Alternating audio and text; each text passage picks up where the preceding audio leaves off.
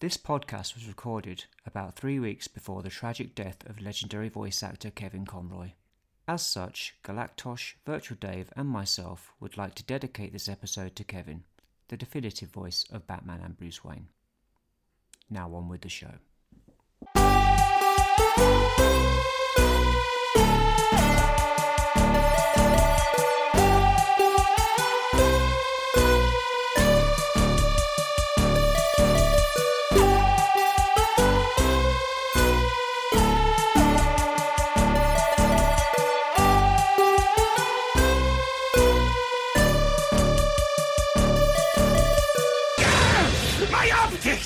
Hello and welcome to episode 22 of Arg My Optics, a podcast where adults discuss, overanalyze and generally take a kid's toy and media franchise a little too seriously, usually that of Transformers. But not today. No, we're taking a break from our bread and butter of deconstructing Cybertronian life and instead turning our attention to the crime-plagued streets of Gotham. Don't switch off. We're not talking about that depressing 3-hour emo yawn fest that came out earlier this year. No, today we are discussing one of, if not the best Batman feature films, Mask of the Phantasm. I am your Dark Knight of Vengeance, Orion Gear, and with me is my acrobatic young ward and boy wonder, Virtual Dave. Say hello to our listeners, Virtual Dave. Hello, everybody. Hello. Plus, we're welcoming back our unfailingly loyal but cuttingly sardonic butler to our dynamic duo, Galactosh. Good afternoon. Hello. Welcome back. So, Batman the Animated Series was Batman the Animated Series. Come on, everyone knows what it was. Mm-hmm. First aired in 1992. It was the best superhero cartoon of the 90s. There's no discussion on that. And it ran for 3 years when it was revamped into the slightly less good but still pretty fantastic New Adventures of Batman. And ran another 6 years before ending in 2001 after spawning a whole DC animated universe. But that's a discussion for another time. Batman Mask of the Phantasm was the first feature film and only theatrical release to spin out from this hugely successful franchise. Released on Christmas Day in 1993 and was directed by the co-creators of the Batman animated series, Eric Radomski and Bruce Timm. The movie brought the 1940s Art Deco Gothic noir action adventure of the animated series to the big screen, and it was glorious. So, you know the drill. Let's run down where we were and what we were doing in December 1993. What was our experience of the animated series and the movie at the time? Dave, were you even born yet? I was... What? It came out Christmas Day, right? No. Christmas Day, 1993. So weren't you 364 days old? Is it? Yeah. Exactly. Oh, yeah. You hadn't even turned one yet. I hadn't even turned one. Oh. Yeah, I didn't see it at the time, obviously. That's no excuse. Until many, many years later. But no, I did get to watch the film. I remember finding it, probably like a hidden chapter of the animated series. Obviously, I watched that growing up, but I didn't know about this film. I had seen the poster, I'd seen the imagery for it, but I don't think I saw it even at the hype of watching the animated show when I watched it. Which I kind of, really liked because I got to appreciate it a bit more watching this film a bit older. Mm-hmm. Galactosh, you were, well, I imagine... I've been 14 knocking on 15 at the time, so I was proper into it, the whole Batman thing. Saturday mornings, watching a Batman cartoon. Possibly even Sunday mornings, I can't remember when it was on. It's a long time ago now. But I don't remember the film coming out whatsoever until about 2 or 3 years later. So I saw a double VHS box set in W.H. Smith's with that and the follow-up, Sub-Zero. Yeah. And that sort of blew my mind because other than seeing the advert on the back of comics every week, going down the comic shop and seeing it at the time, I honestly thought it was a computer game until I saw it in W.H. Smith, and then I got all excited and blew all my pocket money. I think about 20 quid on a VHS. Yeah, I mean, I don't remember it coming out of the cinema, to be honest. Did it have a UK release here at Christmas? Oh, I don't know.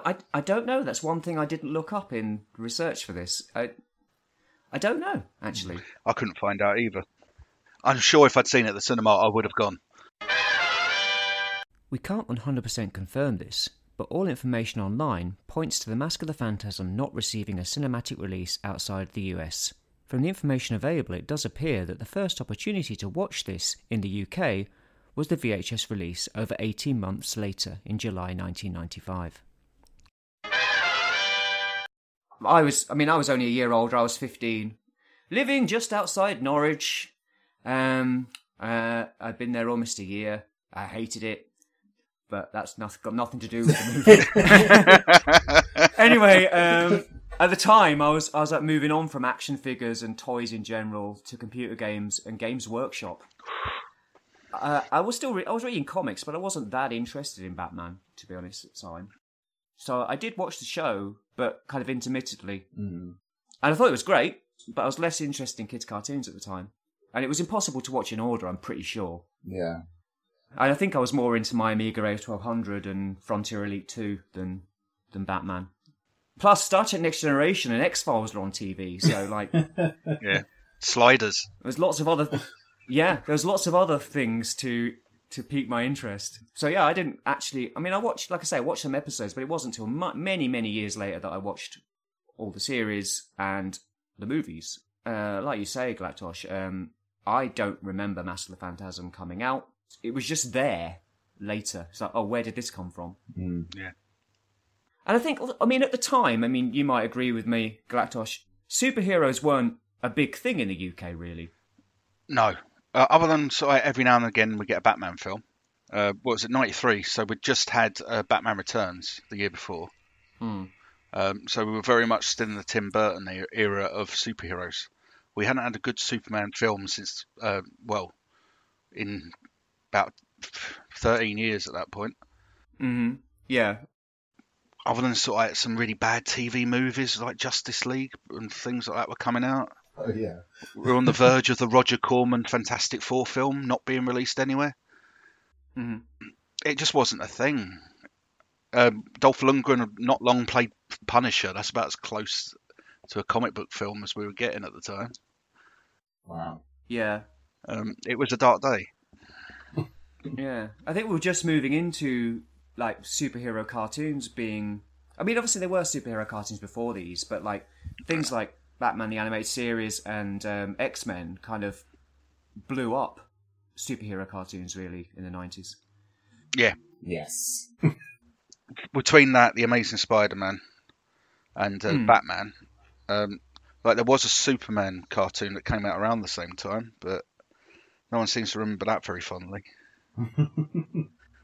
And of course, Batman the Animated Series span out into Superman the Animated Series, didn't it? And various other Justice League things. Yeah.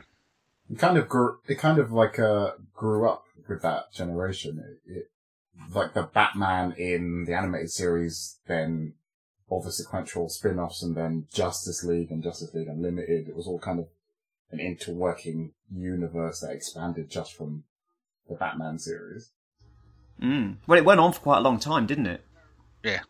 Because to bear in mind that the biggest thing that you could see on telly about superheroes at the time was the New Adventures of Superman. Oh, yeah.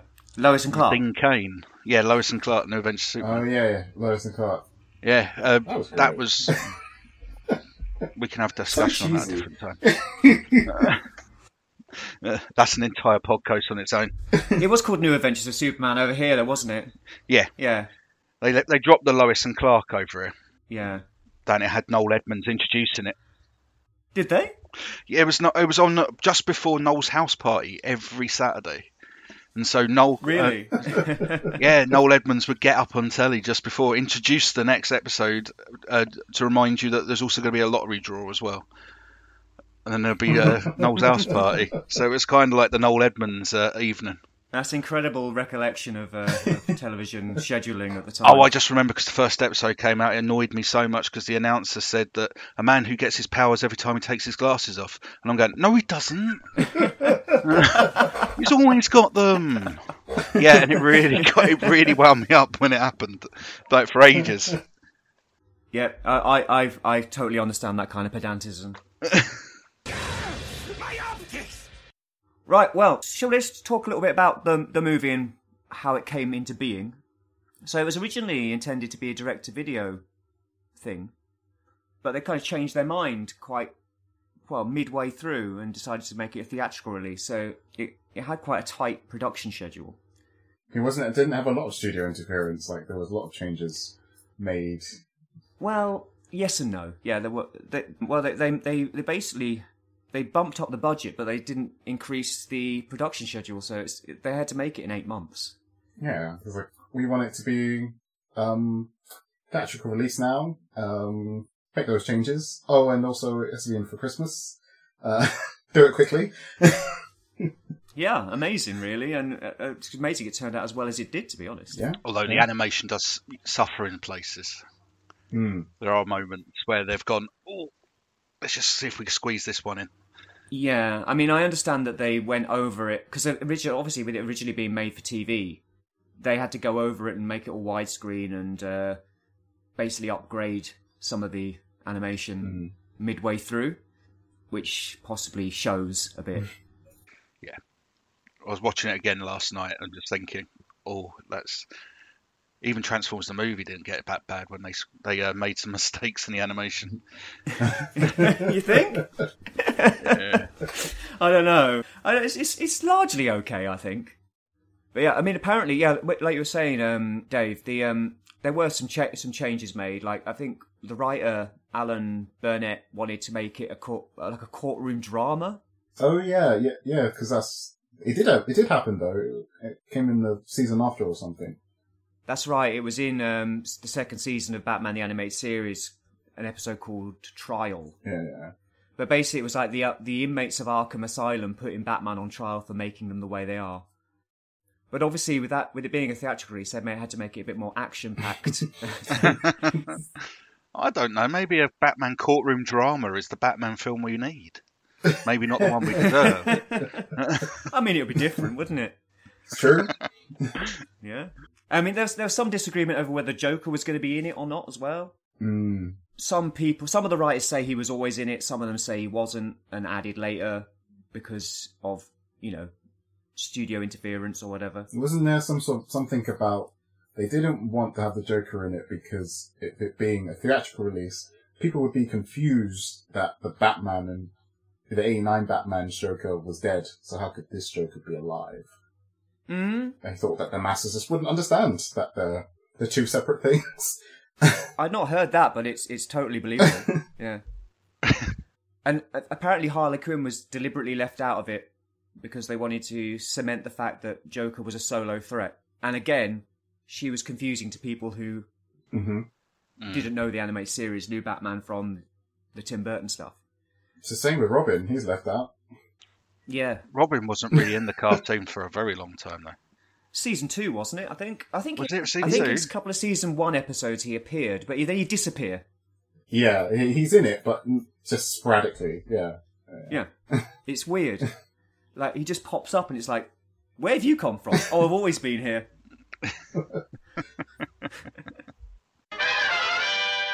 Hardly important to the topic in hand, but Robin did appear in just 15 of the 65 season 1 episodes, and is mentioned in a couple more, so it's understandable that Galactosh could have totally missed him, or that we could have been convinced that he was added during season 2, seeing as he appears just as sporadically in both seasons.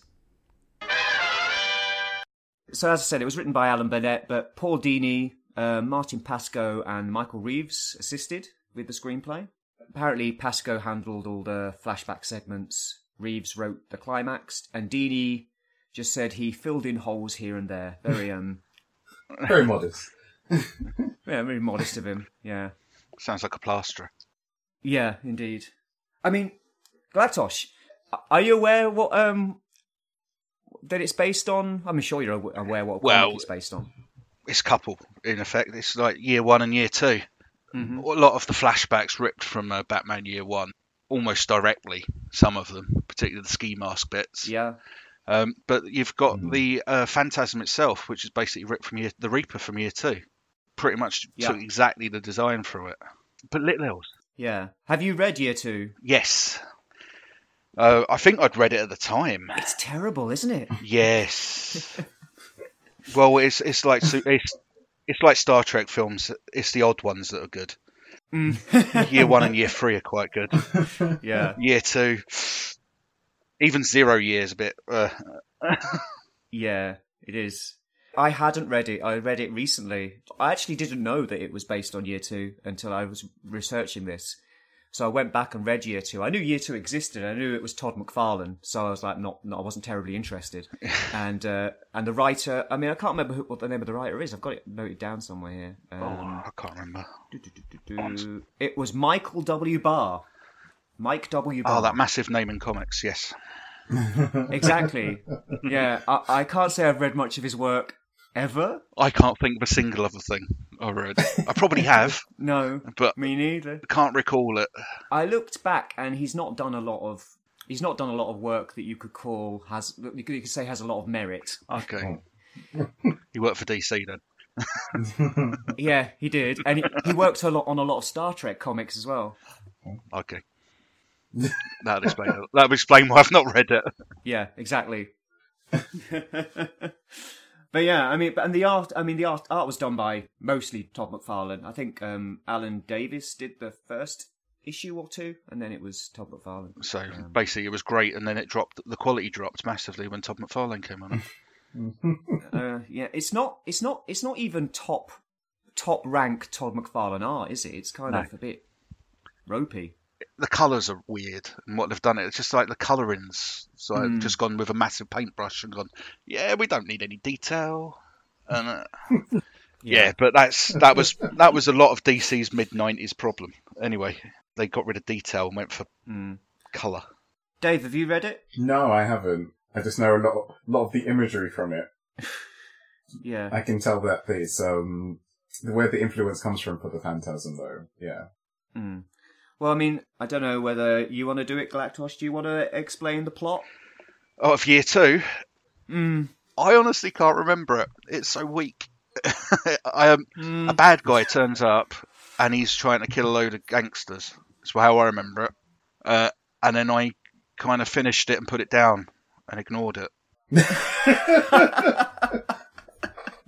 Yeah, pretty much. I mean, I read it quite recently, so I can kind of go over it. But like, the main antagonist is a guy called the Reaper, and he has a very similar appearance to the Phantasm. He basically looks like the Grim Reaper. Isn't it something to do with, like, Batman's killing rule, and the Reaper is like, yeah, just kill them and make it easier. What are you worried about? Yeah, Batman goes crazy for no reason. Okay. Well, to be fair, he was already crazy. Well, yeah, I just mean extra crazy. Oh, right, sorry. Yeah. Yeah, but yeah, because like the Reaper has been out of town for a while for some reason, and then comes back and then starts killing people, gangsters and so on. As you do. And Batman decides he has to stop him, and he has a fight with him, and he gets hurt. So he decides, oh, I'm going to have to start using guns now, for some reason. And he decides to use the gun that Joe Chill used to kill his parents, for some reason. Oddly specific. Oh, that's right. Because he has to team up with Joe Chill, doesn't he? Yeah, he teams up with Joe Chill to take him out. Why Joe Chill? It doesn't make any sense. Oh, it's flooding back to me now. I put some psychic blocks on this one. Isn't there's some sort of love interest, and the Reaper is the father of the love interest or something? Correct. Yeah. That's all I know. That's yeah. And she's going to become a nun, but okay. because Bruce Wayne is so damn charming, she decides to marry him instead. I mean, fair enough. As you do. Yeah, but then when her father dies at the end of the comic, she decides she has to go and be a nun to atone for her father's sins. There you go. It's awful, honestly. It's not worth reading. It's not even worth it for the art, to be honest. It's kind of, like I say, it's subpar Todd McFarlane stuff, to be honest. And not his biggest fan anyway, but, you know. So basically, you're saying that Mask of the Phantasm has taken ideas from this and just made it better. Perhaps let's Yes. just like let's take this from the ground up and do it right. Think of it as a difference between Battlestar Galactica and the remake. Yeah. They took a premise. Yeah, I was going to say it's one of those very few examples where you can't say the original comic was much better. Yeah. You can't. No. I mean, okay, year one, maybe, but year two, no. Yeah. But yeah, there are elements of year one, but it's mostly based on year two, isn't it, really? I mean, Yeah. The year one elements are the kind of Batman Bruce Wayne learning to become Batman. They've basically taken sort of a swathe of panels and used that, and then moved on, but not taken the whole plot of year one. Yeah. They're not worried about year one's plot. They've just taken the idea, the imagery of where they're going with how he got started. But year two, they've gone, oh, there's a concept here. Let's use it, but do it right. And basically changed everything. Yeah, and it's all the better for it. Yeah. Am I right in thinking as well that this is the first time his origin of like year one has been put out theatrically as well, isn't it? Like, because the previous films don't really touch on how he became Batman bit. No, not... Yeah, you're right. No. Yeah, I don't think they have. No, even the 66 TV series didn't even go into how it did it. No, I don't think 66 doesn't even mention murdered parents, but briefly. Yeah. They might be dead, and that's it. No, they didn't left it alone. Yeah, 66 Batman is quite a different Batman to this Batman or any of the other theatrical Batmans, really, isn't he? So Yeah. he's great, but he's definitely a different type. Yeah, don't knock Adam West in front of me. It won't go. Oh, I would never dream of it. Haven't you met him? No, I tried to. I was meant to. I was going to the London Film and Comic Con just because he was scheduled to appear and sign, and I'm thinking, oh, I'll finally get a chance to meet Adam West. And it was when I was looking through it, that's how I found out he was dead, because he was just mysteriously off the guest list. Oh no! And I had to look it up and found out he'd died. And it's like, oh. Shit. Yeah, I was going to go meet Adam West. Mm. But no, I never got a chance to actually meet him. Shame. It's a shame. I wish I'd found out in a better way as well. Yes. Yeah. Other than, I wonder if Burt Ward's turning up as well. And it's like, what do you mean Adam West's not going anymore? Oh. Why is Adam West not going? Yeah. Oh, it was a great shame when he died. Okay, well, let's talk about the movie then, since we've talked about Adam West and Batman Year 1 a bit, and Year 2. So, Dave, do you want to run us through the plot and try not to hit the spoilers too quickly? Okay. Well, the film opens up with, arguably, just throwing it out there, my hot take, one of the best Batman scores ever. Like, yes, it opens so absolutely epically, and Shirley Walker, I think, is the composer. Yeah, bloody genius. So the film opens up with Batman doing what Batman does, stopping bad guys from doing bad things. And one of them slips away and goes out into a car park and gets stopped by this mysterious figure in smoke. And initially this person thinks, oh, Batman, how'd you get here before me? What's going on here? And he quickly realizes it's not Batman. And this figure tries to kill him. He gets away somehow, and then he gets in his car, and shenanigans happen, and he unfortunately kills himself. And people see this. Well, I mean, he doesn't kill himself. He was the one in the driver's seat and went off the building. Yeah. he doesn't know where he's going, and he drives off out the side of a building. And Sure. Yeah, he does land in another building, though. Yeah. People see this and think Batman is the one who caused the accident. Because Batman's there. Because people see Batman, and then the mystery begins to find out who this mysterious figure is. Then as the film goes on, more mob bosses or top mob people get killed in mysterious situations where this masked figure appears, and Batman is just like a few steps behind. That's enough for people to see him there at the crime scene and think, oh, well, Batman did it. Mm-hmm. And then as it progresses, you get this person from Bruce's past, who was the lady who got away gets introduced, and Andrea Beaumont. And you can see that she has some sort of I forgot the guy's name.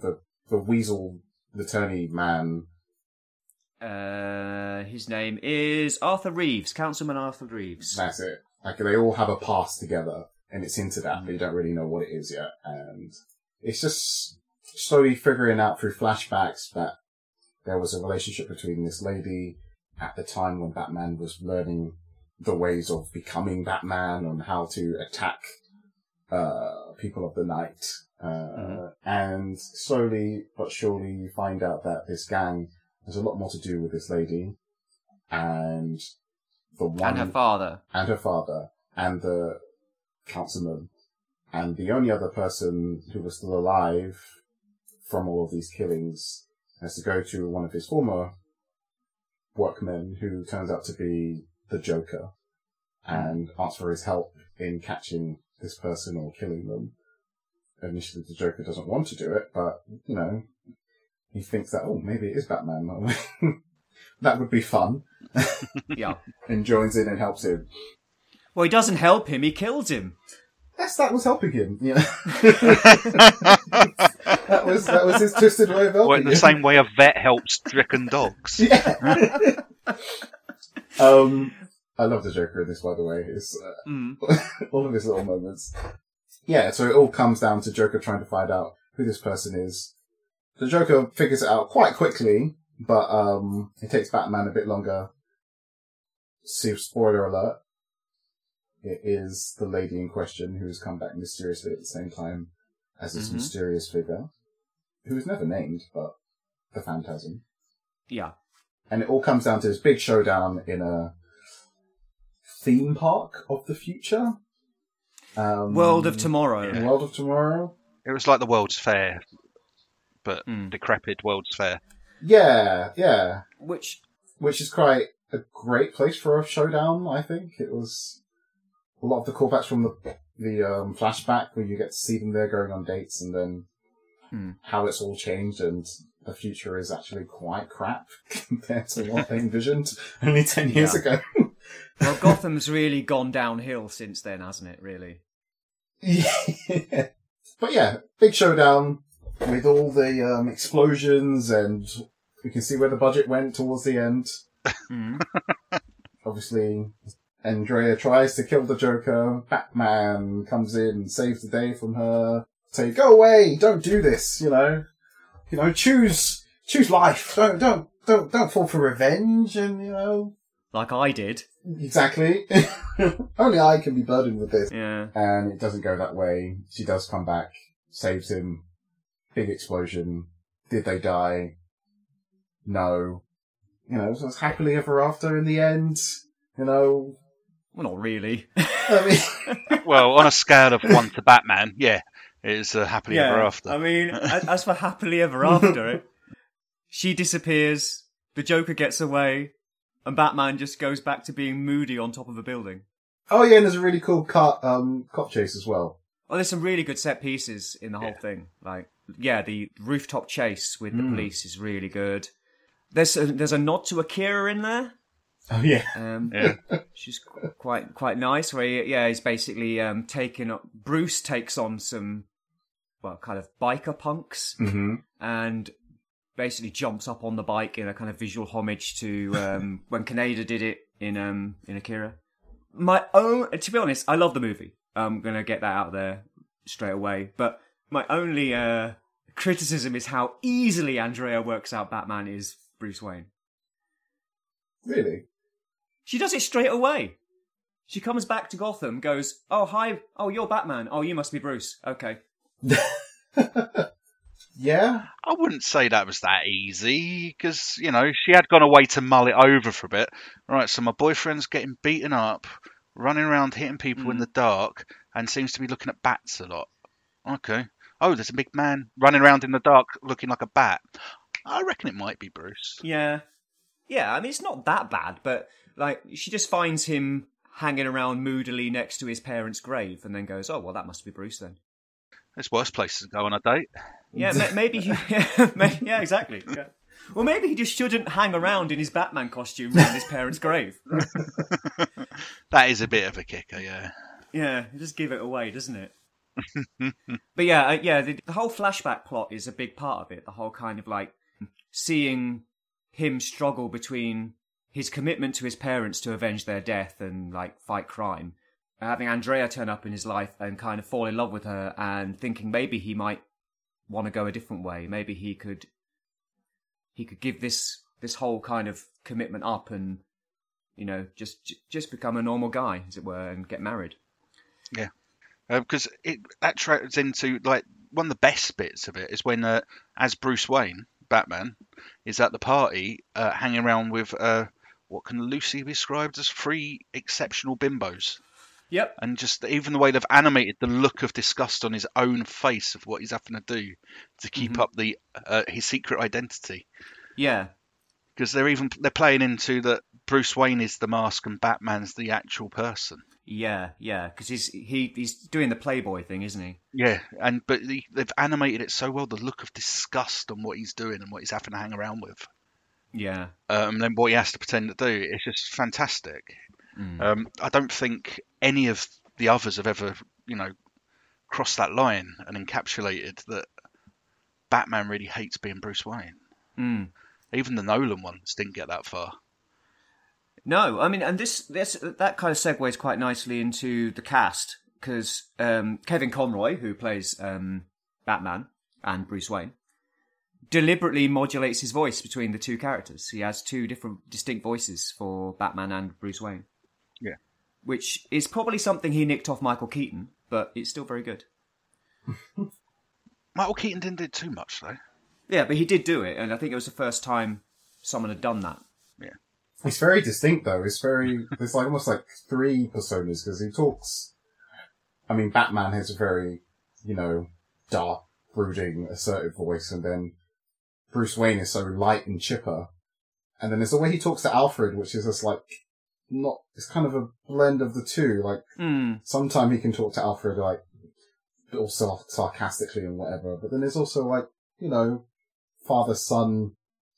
I don't know how to describe it, but there's like this very clear distinctions in the way he speaks, and it really comes across in the performance that the Batman hat is on, the Bruce Wayne hat is on, like it's very distinct. Yeah, you're right. I mean, I think when he's Batman in front of Alfred, I think he does... Yeah, his voice is a bit different. I think maybe he's kind of switching between the two a bit, you know? So you can imagine it gets confusing. Because there's a beautiful bit where him and Alfred are chatting away in the Batcave, and Bruce kind of goes like stroppy child. He goes, "You think you know everything about me, don't you?" And Alfred's response is just perfect. It's like, "I diapered your bottom. I bloody well ought to, sir." Alfred is fantastic. He really is. It's great. I can't remember who does Alfred's voice, but he's really good. It's someone junior. Galactosh is correct. It is someone junior. Actor Ephraim Zimbalist Jr., in fact. Sadly now deceased, Ephraim had starring roles in the 1960s TV series 77 Sunset Strip and The FBI. He took over the role of Alfred Pennyworth from Clive Revill after just 3 episodes of Batman the Animated Series. Interestingly, he also voiced Dr. Octopus in the 90s Spider-Man animated series and Justin Hammer in the Iron Man animated series. Yeah, I love all the moments in the flashbacks with Alfred and Bruce whenever Andrea would appear and he would like be bringing them tea or something. Yeah. And he was like, I've got business elsewhere, or, you know. Yeah, and he clearly wants Bruce to be happy. Or he even says the lines that your parents would want you to be happy, sir. Yeah. And there's that really fantastic bit when, so through the course of the flashbacks, we see him falling in love with Andrea, and eventually he proposes to her, and they're gonna get married, but then Andrea disappears. And he decides, well, that's that then, I'm going to be Batman. And all this time, he's been kind of trying to come up with a way to scare the villains, because the main problem is they're not scared of him when he's trying to take them out. So he comes up with this Batman persona, and he puts the mask on for the first time, and the look of horror on Alfred's face. Yeah. He just goes, "My God!" It's really great. You can see that he's absolutely taken aback by that transformation. Yeah, Alfred's great. Does anyone want to say anything more about Kevin Conroy before we move on to... Best Batman ever. That's my hot take. Yeah, no complaints here. I think he's great. He's up there with Adam West. Yeah, I agree. I mean, he's so popular that he went on to voice Batman for over a decade and still does from time to time. Yeah. Mm-hmm. Oh, he still does every now and again in the Gotham, the Arkham computer games. Yeah. Did it a few times. And I think he's the one actor that's played Batman the longest. I would say so. Has to be. Yeah. Well, it would have been not quite true if Batgirl had come out. Oh, yeah. And if The Flash ever does come out, Yeah. technically Michael Keaton would have been the longest running. Because Keaton was doing it before Conroy and would have been doing it after him. It's true, yeah, although it's less work, if you know what I mean. He's done it less often. Yeah. But yeah, he would have done it longer, yeah. Oh, yeah, he hasn't put the hours in. Yeah. So, we all agreed. I think Kevin Conroy is fantastic. A great Batman, great voice actor, and apparently a really great guy, generally. Oh, that's good. Yeah, that's what I've heard. Yeah. Apparently he, volunteered to cook for police officers during 9/11. Wow. Did the Batman voice while doing it. Just his normal voice. Well, no, they asked him to. The cops asked him to. No, if you've ever heard his real voice, it's not particularly Batman-y. Yeah. Yes, true. Yeah, Even his Bruce Wayne voice isn't really Kevin Conroy's voice. No, it's not. I mean, he started his career in soap operas and on stage as well, like theatre.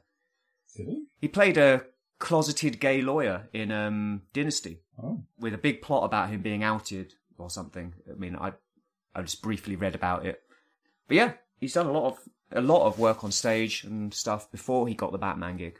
He even got to be in the live action, obviously the TV show as well, didn't he? He was. Yes, he was in that Crisis on Earth's Flashpoint thing. Yeah.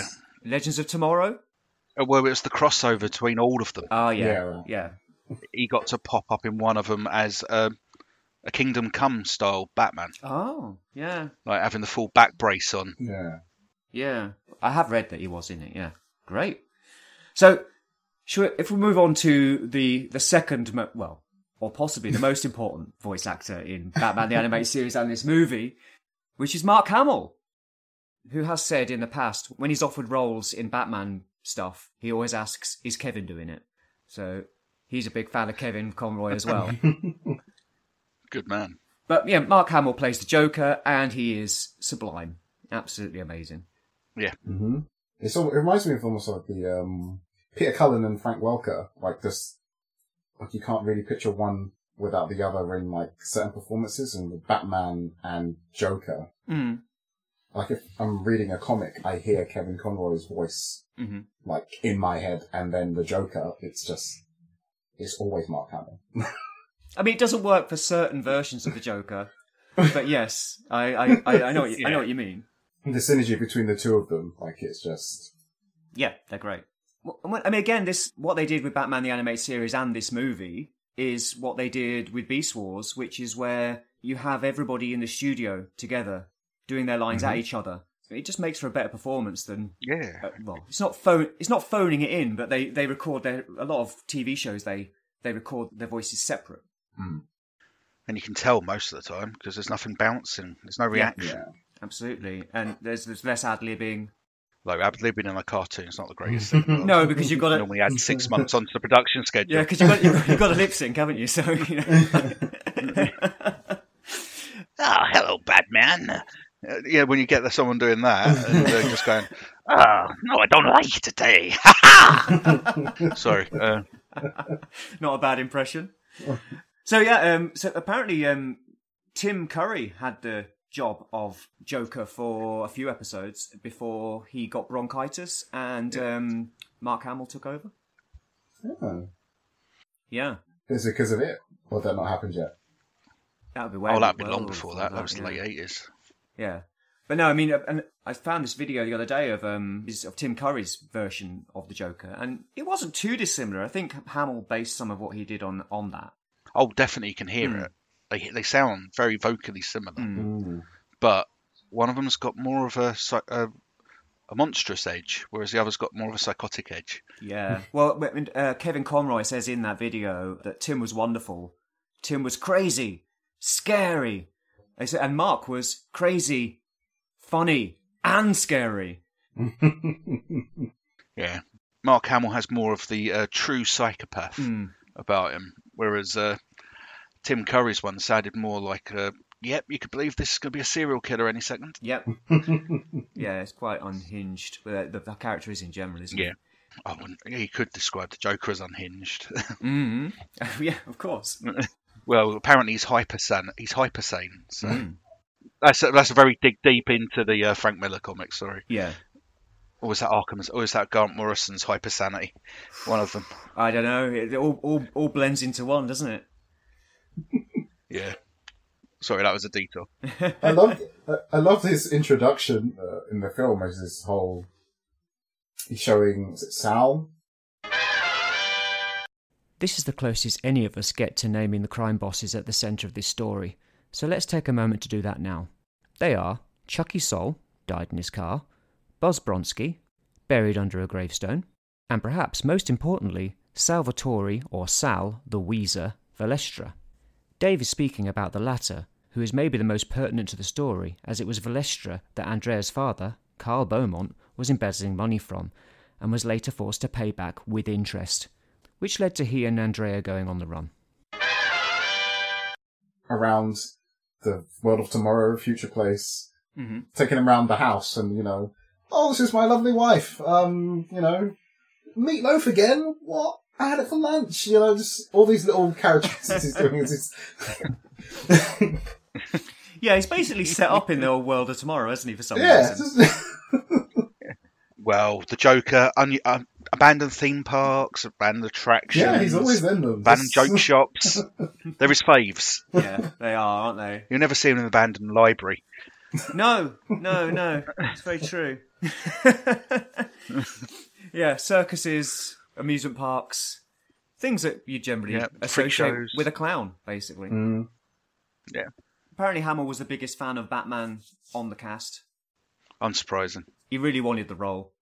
Apparently before the audition, he was given a note saying, "Don't do Nicholson." I believe that's a note given to a lot of Hollywood actresses at the time as well. Sorry, that should be cut. Sorry. Oh, I'm keeping it in.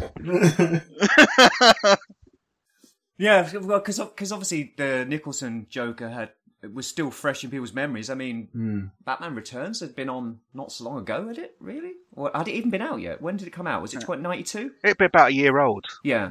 Yeah, 92. Yeah. So yeah, and obviously Batman, not 89. So everyone remembers Jack Nicholson's version.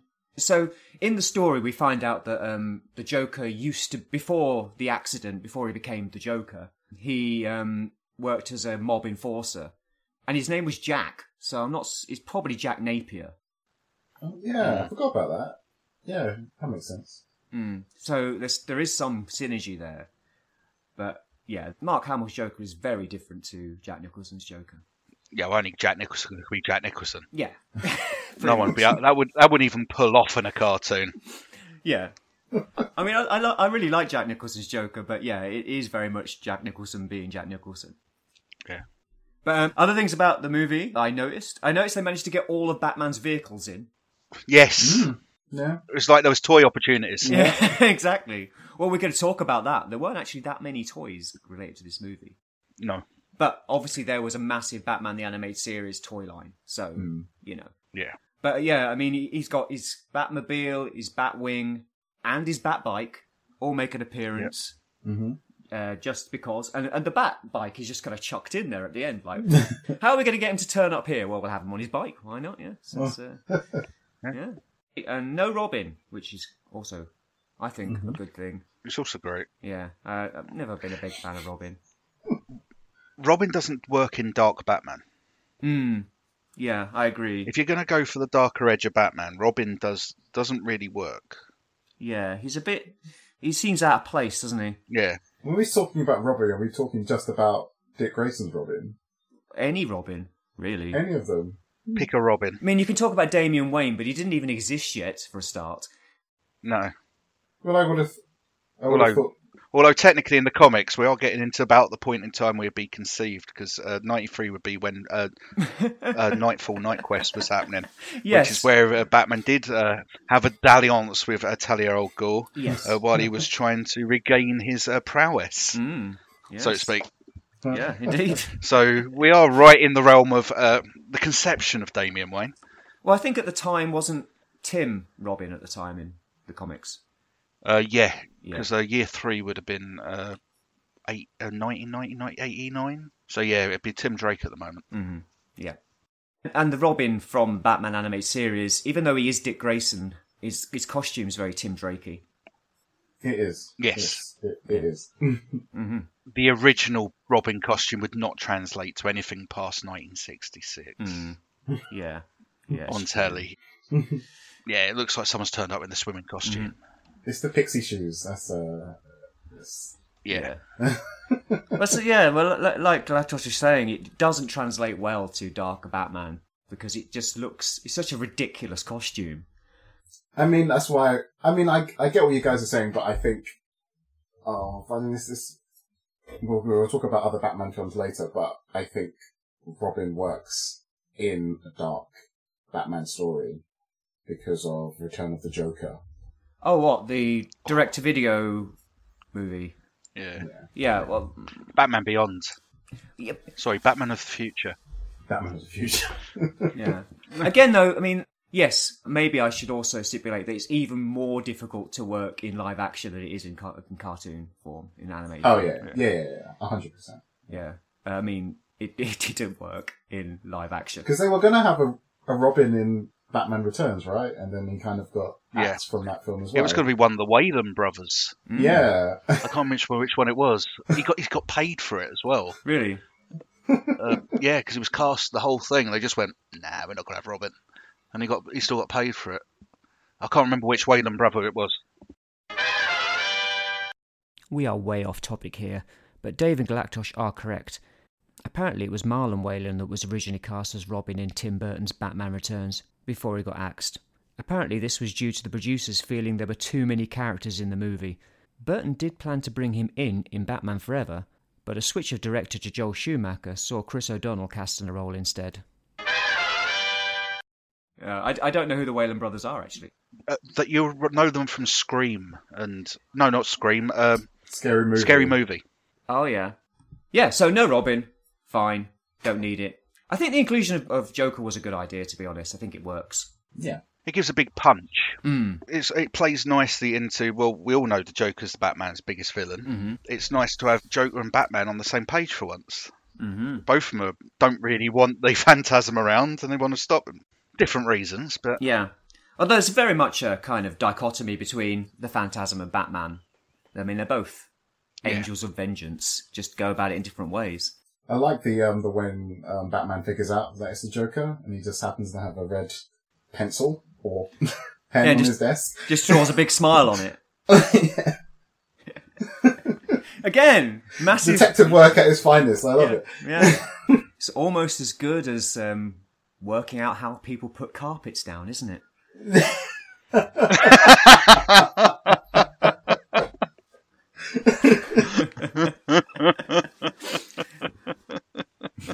Only hardcore viewers are going to get that. Anyone who's watched that movie probably spends the entire movie not realising it's a carpet tool.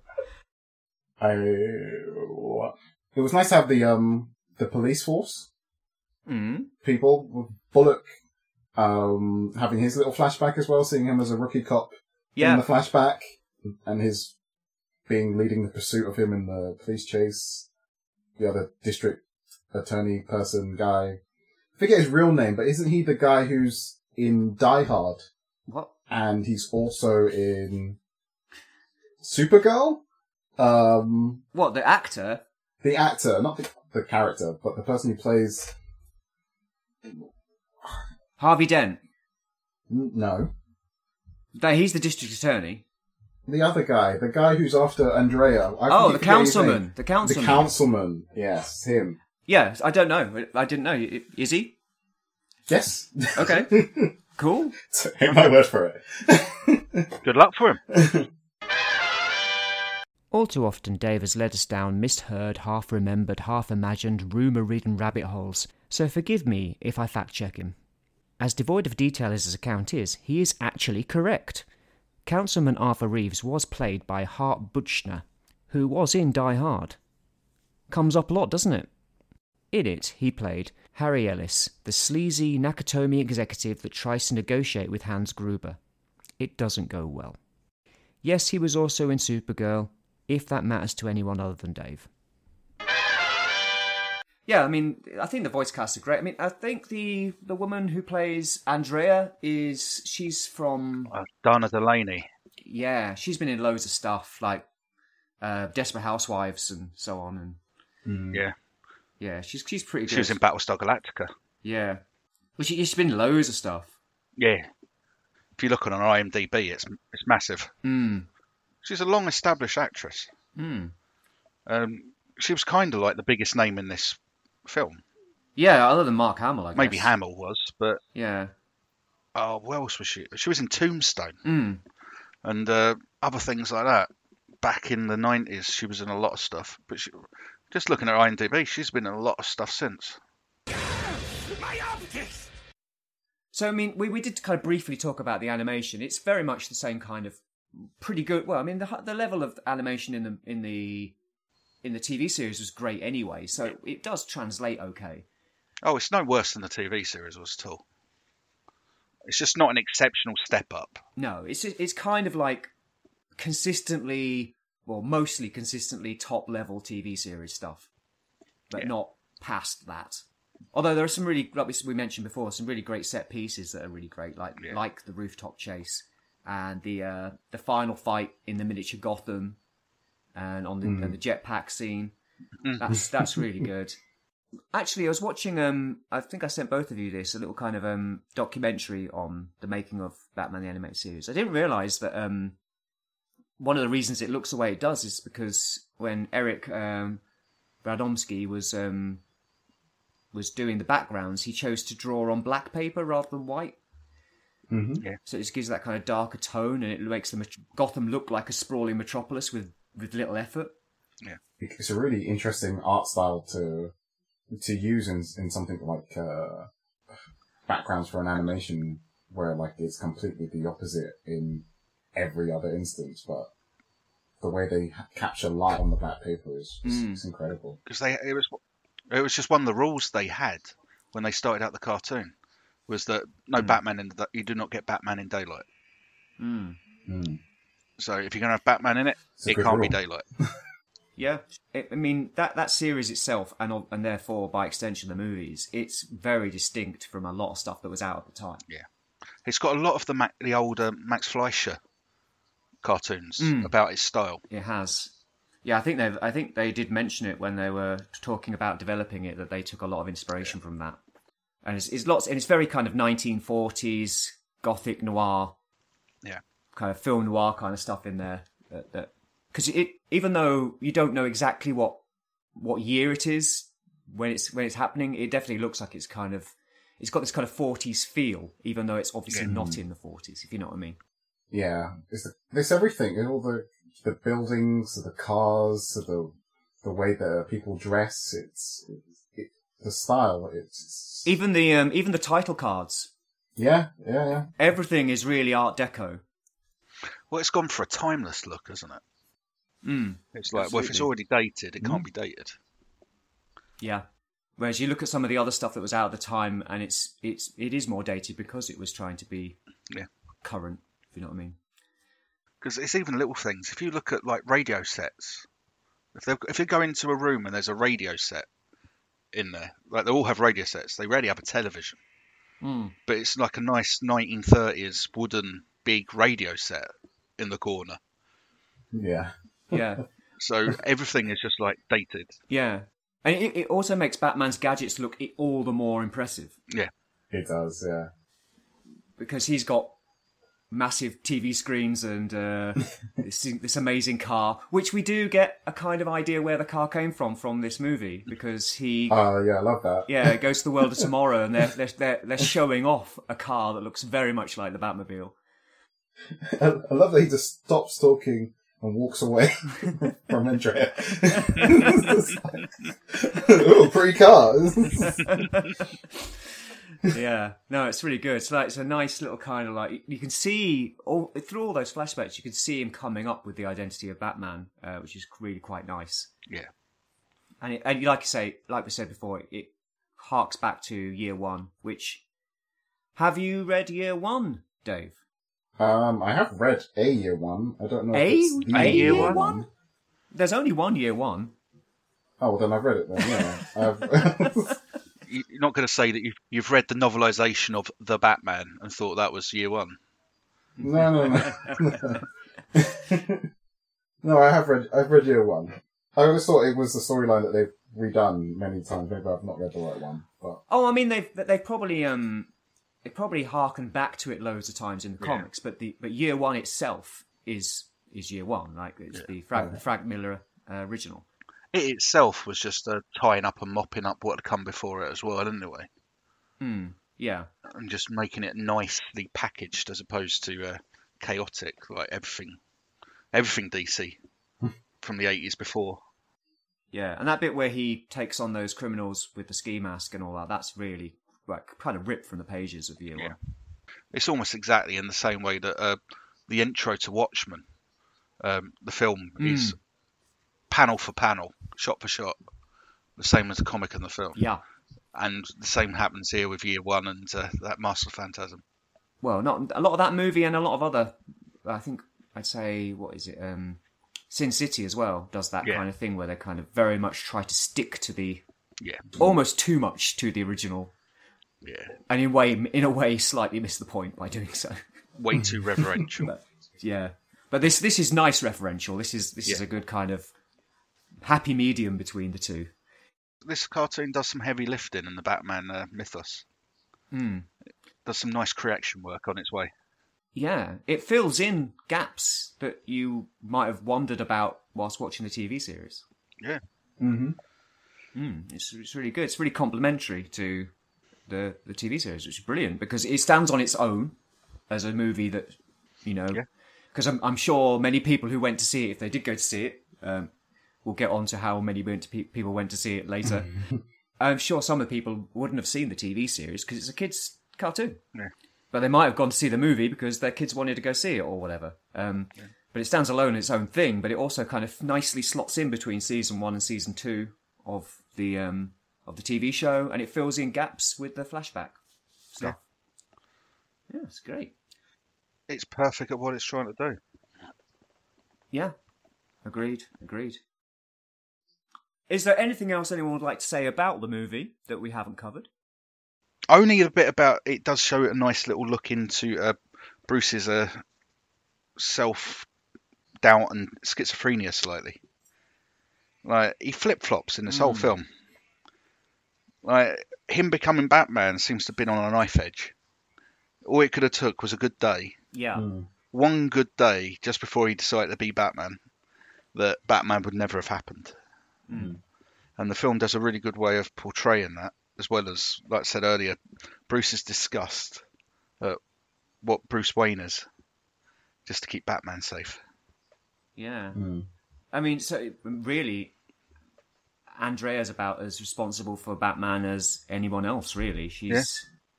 If she hadn't have had to run away, because we don't think we really covered it in your rundown of the plot, Dave, but basically she discovers that her dad has been embezzling money for the mob, and the mob want the money. They're basically going after him. So him and Andrea have to run away. So that's why she leaves. But obviously she doesn't tell Bruce why she's left because, they have to hide. Councilman Reeves worked as his lawyer, and he basically sold them out to the mob. Yeah. And the Joker, or Jack at the time, tracked them down and murdered her father. Or at least that's what's implied that has happened. Yes, it's heavily implied, yeah. Yeah. And that's why she becomes the Phantasm, and she comes back to Gotham to wreak revenge on those who killed her father. And show Bruce this is exactly how you do it when your parents are killed by madmen. Exactly. Yeah. So exactly. There's a big kind of like parallels, which is strange because if they'd stayed together, they both would have gone in a different direction. I think that she had a really good plan, to be honest, and I almost like that the movie doesn't really address or talk about how she does it either. Like, there's never a mention of like how she's making these smoke shadows or how she teleports or any of that stuff. But it's not Teleports? Needed. Like, I don't think she teleports. Oh well, just appears and disappears to avoid gunshots. I don't know how she does all of that. Like, Well, same way Batman does it. They're using the same tricks. Yeah. well, whatever it is, it's like I'm glad that they don't explain it. Yeah, if there's that no makes need. sense. It's not needed, and I like the extra mystery around her origin of how she became this killer while she was away. So I kind of like that about it. I don't need to know every single thing of which ancient master she learned smoke disappearing from or whatever. Well, she's a great female character, isn't she? Like she can stand toe to toe with Batman. Even right at the beginning, like when they're courting and he's like practicing jiu-jitsu, and she takes him down. That's great. She's never portrayed as like a damsel in distress, really. Yeah. No. Yeah. No, which is very good for the time. Well, we touched on it before, the score. I think we're all agreed that it's a fantastic score, written by Shirley Walker, who was the main composer on Batman the Animated Series.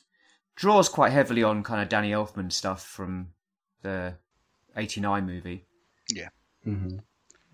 Apparently, Elfman was originally asked by Bruce Timm to do the theme tune and the score for Batman the Animated Series, and he turned it down, but later changed his mind.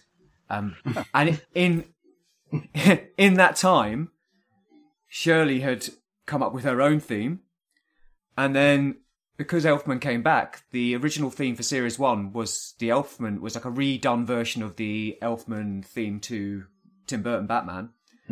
And her theme tune got used on the second season in the end. Oh, did it? Okay. Yeah, but she still did pretty much all of the score on the TV series and the movie. Definitely the movie. The movie is all her. It's great. It's really good. It's a variation on what she did on the TV series with that extra choir stuff going on. It's very almost biblical. Some of it. It's actually I actually own it. I went out and bought it when I first came across the film. Really? I had to listen to it. Yeah, I mean it's great. Apparently the choir stuff. Apparently that's because like it sounds like Latin or something, but it's actually apparently the names of very important people at Warner Brothers at the time sung backwards. Makes sense. Yeah, why not? That sounds like a mandate from head office. Yeah. Yeah, I want to be in this film. We've got you in this film, sir. Where am I? You're in the intro. Oh, great. Yeah. But yeah, so no, it's fantastic. I did actually listen to some of it the other day just to remind myself of like, because obviously you hear it during the movie, but like listen to it on its own a bit. Like it's like really kind of orchestral, kind of rolling kettle drums, horns, strings, so on. Very moody, very in keeping with the kind of 40s film noir thing that they've got going on. It's the one thing I wish they would have touched on a bit more in that making of the film thing. Like they talk about her for a little bit, and then it's like, well, we didn't see how it all came together, type of thing. It's only about 20 minutes long, isn't it? Yeah, it's very short. behind the scenes thing. Not enough time to talk about everything in full length, you know. But yeah, no, she's great, and apparently she's. Sadly, she's dead now. But yeah, she contributed to the scores for loads of the DC animated universe stuff, like obviously Batman the animated series, and then on to the new adventure, or the new Batman adventures, sorry. Then Batman Beyond, and also Superman the animated series. So she did a lot of work for Warner Brothers. She worked on almost everything they did in the 90s. Very, very prolific. That's a good CV to have. Yeah. There's loads of great stuff. Don't know if there's anything else to say about it, to be honest. No. Other than it's fantastic. What more can you say? None of us are trying to pull it apart. No. No, there's nothing that doesn't work. Yeah. See, it's a problem with podcasts when everyone agrees on the same thing. Yeah, it's ace. It's annoying, isn't it? All right. Well, we're going moving on. We're going to get to the disagreement soon. Yeah. Excellent. So I suppose, now we've kind of gone through all the... everything, most of the things. I suppose we just talk about how much do you love this movie, Dave? A lot. I feel like there's a follow-up question, surely, but yeah. What do you think of it? What's your verdict on the movie? I mean, what, you want to put a scale on it, a rating? Well, we can do that later. But what are the best things about it? Are there any things you don't like about it, and what do you like about it? The only thing I don't like about the film, and it's only on rewatching this I found out, I'm not a big fan of the end credit song. That's about as tough as I can be on it. I agree with you on that. Yeah, it's not very good. It's the most random song. Yeah, that's one of the things that jumped out at me. It's like this could be over any 90s film at the end credits. Yeah, it's not good. No, who is it that does it? I don't even know who does it, but it sounds like kind of 90s Janet Jackson or something.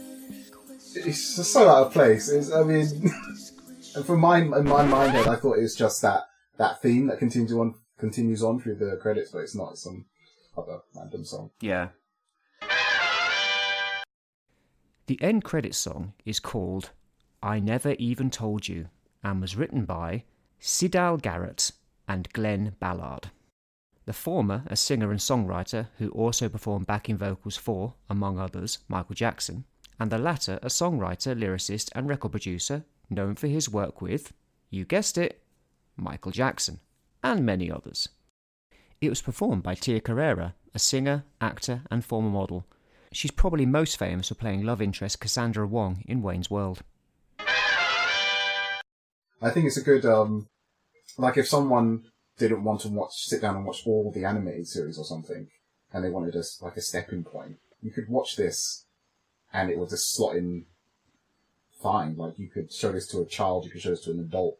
I think it's a good film of that era of animation of the 90s to show someone. Yeah, I think it's a really good film. Yeah. Galactosh? Yep, totally agree.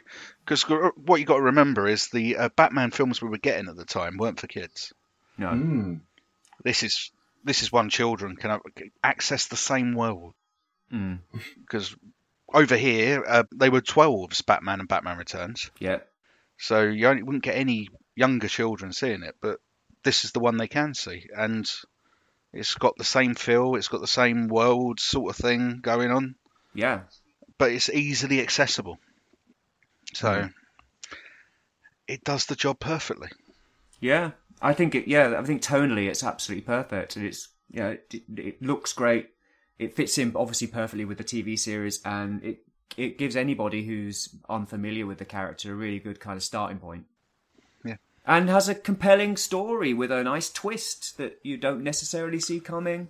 I mean, it seems obvious now that Andrea is the not Reaper, sorry, the Phantasm, but it's not completely obvious first watching, I'm sure. Voice acting's impeccable. Yeah, I've got no complaints. I think it's absolutely brilliant. And it enriches the Batman franchise, the series, everything. Mm-hmm. Yeah, gives Bruce and the Joker new depths as well. Like, it's can't fault it really. even the animation is pretty damn great. I've seen much worse animated movies. Oh, yeah. So this is something Galactosh asked us to do. So what we're going to do is place this movie in relation to... Now, maybe we can't do all Batman movies, because there's a lot. But, like, in relation to all theatrical releases, I guess. All films released at the cinema, I think, would be perfectly fair. Yeah. So, Dave, where would you place Mask of the Phantasm when it comes to your favourite Batman movies? Do you want my list, or do you just want where I place it? Yeah, well, go... But either or, both. Go ahead. Okay, I did 10 broke it down into 10 spots. Number 10, it was quick fire. Dark Knight Rises. Right. Not a big fan. Mm-hmm. Number 9, this just all of Ben Affleck's Batman, Snyderverse, whatever you want to call it. Just Batfleck. Yeah. Batfleck. Mm-hmm. Number 8, Batman and Robin. Mm-hmm. Need I say more? I'm surprised it's that high up on anyone's list, sorry. 7, Batman Forever / Batman 66. Right. Have you seen a Batman film? Sorry. Keep going. Go on. Batman Begins. Mm-hmm. The Batman. Ooh. Batman 89. Batman Returns. Top 3 now. Dark Knight. Mm. Number 2, Return of the Joker. Number 3, number 1, Master of the Phantasm. Well, Return of the Joker wasn't a theatrical release, so we can dump that one. No. Yeah, that cuts out of the list then. It is fantastic, but it didn't come out of the cinema. Yeah. Interesting that you place The Batman so high. Emo. Also, that you placed Dark Knight above Begins, in my opinion. But anyway, Galactosh, would you like to tell us where you place it? Well, it's in my top 3. It's definitely up there. The Batman's down at number 10. It's on a joint 10th with Batman and Robin. Because any Batman and Robin that's above anything other Batman film means that you're intrinsically wrong. It's just my hot take on it. And after that, nothing you say can be trusted. So what are your top 3? My top 3 would be... I'd put Master of the Phantasm at number 3. Mm-hmm. I'd put Batman 66 at number 1. And my number 2 keeps changing, depending on which film I'm watching at the time. But The Dark Knight is not in my top 3. It's long, it's bloated, it doesn't get to the point. I'd say Dark Knight Rises is better than Dark Knight. Really? Wow. But Batman Begins is generally in my top 3. Yeah, Dark Knight Rises has got a better plot. It's more structured, it flows better. It doesn't feel like they've tacked on an extra act because the one of the main actors has died, so they've got to try and get it all into one. So it would be Phantasm Begins. All right. Yeah, my litmus test for the Dark Knight movies was whether my other half fell asleep during them. And does that mean they're a good thing or a bad thing instead? We went to the cinema to see Dark Knight Rises, and I turned to her and she was asleep, and I thought, that's fair enough. Yeah. I mean, my list, so, I mean, I just listed the ones I've seen, because I've not seen all of them. I have never seen Batman and Robin. Really? Wow. Keep it that way. I've seen bits of it, but I've never watched it beginning to end. Because it looks terrible. Everyone says it's terrible. Why should I bother wasting my time on it? So, at the bottom of my list, the very bottom of my list, is Batman vs. Superman, if we count that as a Batman movie. Okay. Because it's awful. Yeah. This just shows you haven't seen Batman and Robin. But, yeah. Yes. But what is redeemable about it is if you watch it as a comedy, it's hilarious. Okay. Yep. Yeah, I can see that. Yeah. Then The Batman, which is the most boring Batman movie ever made by anybody ever. Long, dull. I almost fell asleep watching it. I wanted it to be over a lot. I was hoping it was over. It wasn't. It kept going on and on and on and on. I mean, aside from the occasional set piece that's quite good, it's just dull. I watched it at home and did a jigsaw instead. That's how exciting it was. I sat there with it on while doing a jigsaw. Yeah. I know that Dave places it much highly. I don't know why. It's just horribly derivative and dull. And it's like, do we really need more, grimdark Batman? More of it? No, we don't. Do we need emo bats? No. No. So then above that, I put Rises. I think Rises is a better movie than the Batman. I think. Then above that, I put Forever. I actually quite like Forever. I do. Yeah, it's fairly fun. It's a fun film. It's probably the best of the Schumacher ones. Oh, easily. Yeah. I've always had a soft spot for Val Kilmer, so I think he's great. So yeah, Dark Knight comes above that. I like The Dark Knight, but I agree with a lot of Galactos's criticisms. It is overly long and overly pompous and important. And that's a Christopher Nolan film, so yeah, I'm not really a big fan of the Nolan movies. Really, as with each one, it became less and less a Batman movie and more a Nolan movie. Yes, yeah, I agree with that. So then above that is Begins. I really quite like Begins. It's definitely the better of the Nolan ones. The best of the Nolan ones, in my opinion, because it's the one that's most closely related to Batman. Okay, yes, Heath Ledger is great in Dark Knight, but aside from that, if you take that out of it, it's not that great a movie. And the plot doesn't make sense if you really want to go into it. But yeah. So then, above that, I put Batman the movie, aka Batman 66. Mm-hmm. We're into my top 3 now. Number 2. These two switch, 1 and 2 switch, and there's 3 movies here because I can't separate 89 and Returns. I think they're both brilliant. So on any particular day, these two could switch. Mask of the Phantasm is definitely number 1 or number 2, and 89/Returns is number 1 or number 2 in my opinion. Yeah. So there we go. So I mean. Galactos, I think the reason you wanted to do this because you had a sneaking suspicion Dave would put the Batman quite high. Yeah, yeah. I honestly, that's why I thought it might come up. I wanted to see how kids today reacted to the worst Batman film since Batman and Robin. Yeah. See, like this is why I have such this is why it's good because me and Orion have such a different opinion on things obviously because of our ages, but just when we were exposed to things, it's dramatically different. Yeah. And I grew up with Batman Forever and Batman and Robin, and for the longest time, that was Batman films to me, until I got older and everyone was like, no one likes these films, and I wonder why. And I went back and watched them. It's sort of soft spot for Forever, but Batman and Robin, yeah, it's not good. I'll defend Batman and Forever. That's not a bad film. It's not a fantastic film, but it's not a bad film. No, I like it. Batman and Robin, though. Oh. It's just a big toy commercial. I'll see you when Hell freezes over. Ice to see you. So bad. I mean, like I say, I haven't watched it all the way through, so I couldn't put it in my list. But the stuff that I've seen, it's so bad. It just looked appalling from the moment it was like announced.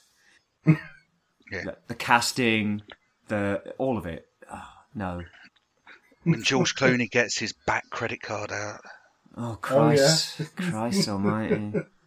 Even the whole bit where they're stealing the vault. Oh, is that Batman Forever? No, they're stealing the vault, and it's acid, and it's sort of ridiculous overacting, and the bat nipples. Mm-hmm. They did make an appearance in Forever as well, I think. Yes. No, there was the bat butt in Forever. It gets forgotten. I think Val Kilmer had bat nipples as well. But it wasn't there wasn't a massive close up of the bat nipples. Yeah. Maybe not. And it's a neon nightmare. Yeah, I know what Schumacher... I think Schumacher was trying to channel the original 60 series, Yes. Yeah. but it's not working. It's not working. No, because the original 66 knew it wasn't. They did it with a wink and a nod and a nudge. Yeah. They knew what they were doing. They were trying to do it on 2 levels. And they did it with Adam West. Yeah. And Adam West's performance is fantastic. They did it on. They played it straight. Whereas Batman and Robin does not play it straight. Yeah.